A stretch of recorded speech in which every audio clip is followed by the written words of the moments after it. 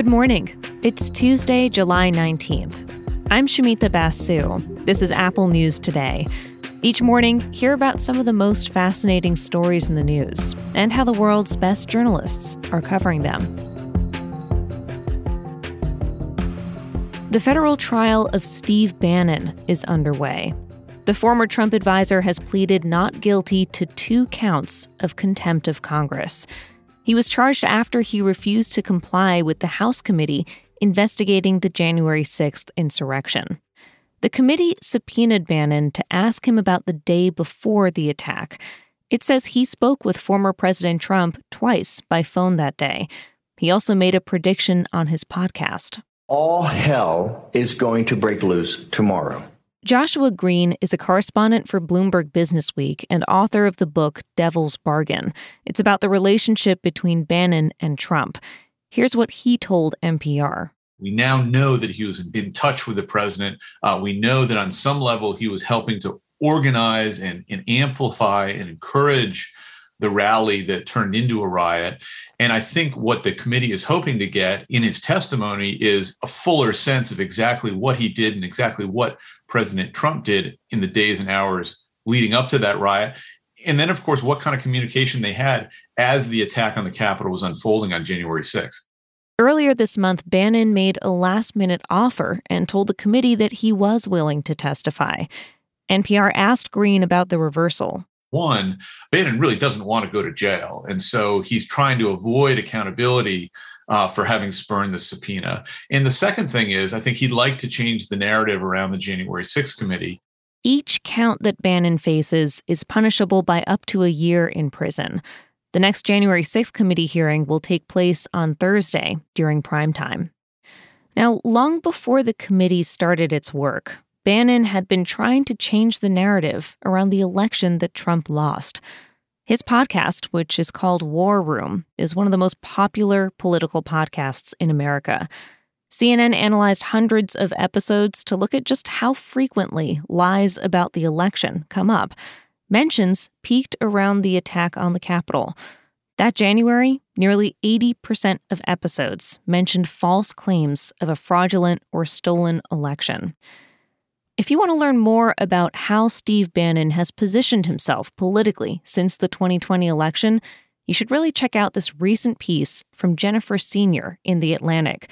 She spent a lot of time interviewing him, probing him about the messaging on his podcast and the kind of influence that he has. It's long, but it's worth the read. You can find it on the Apple News app.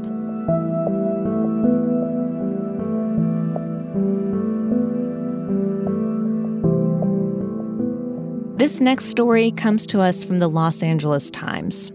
A team of journalists spent the last few years chronicling the life of Mackenzie Trahan. And when they met, Mackenzie was 22 years old, living in a tent on the streets of Hollywood, and she was 6.5 months pregnant. I ran away from home at 11 and started to do drugs and was in and out of juvenile hall. I didn't stop shooting up till like 11 months ago. I feel like my whole life has just been written for me, like I'm just supposed to be stuck here like this. I'm not supposed to get any further. Homeless young women are nearly 5 times more likely to become pregnant than young women who are housed. And even though this wasn't Mackenzie's first pregnancy, this one felt different.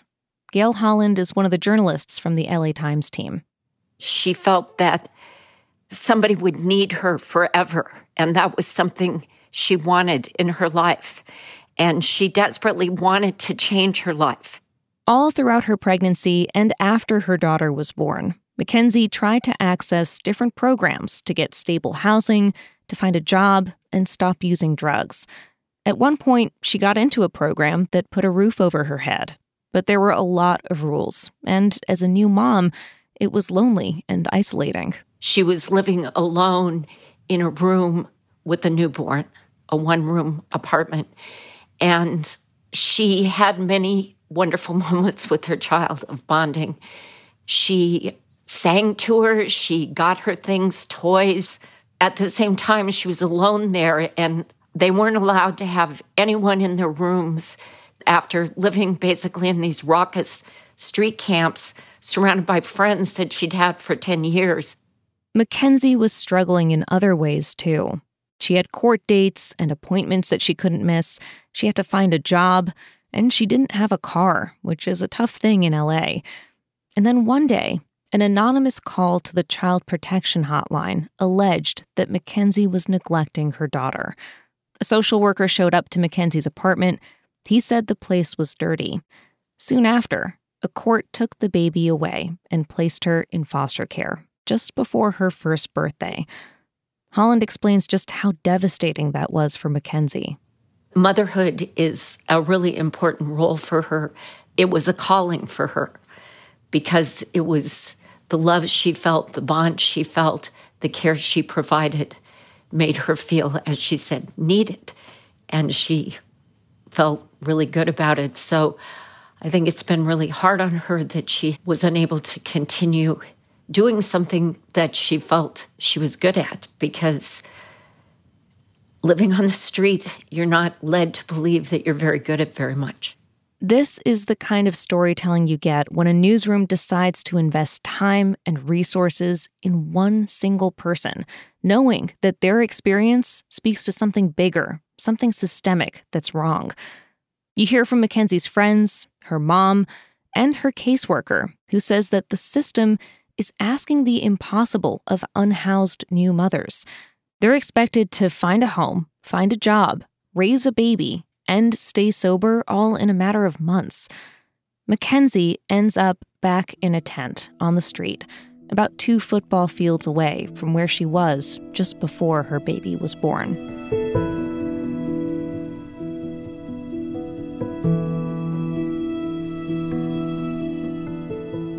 If I say prenup, the marriages that come to mind are probably billionaires, celebrities. But these days, more and more younger couples are getting them.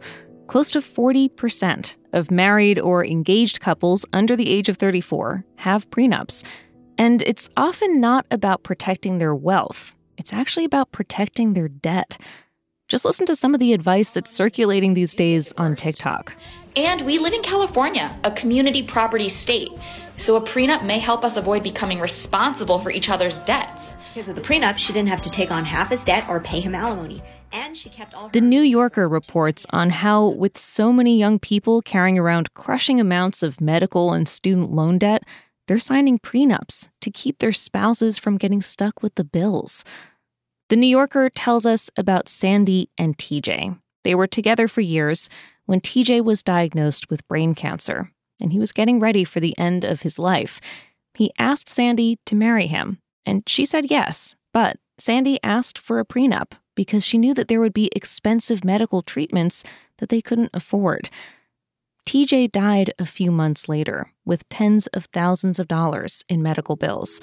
But because they planned ahead, Sandy told all the medical debt collectors, "You can speak to his lawyer, but that debt isn't mine to pay."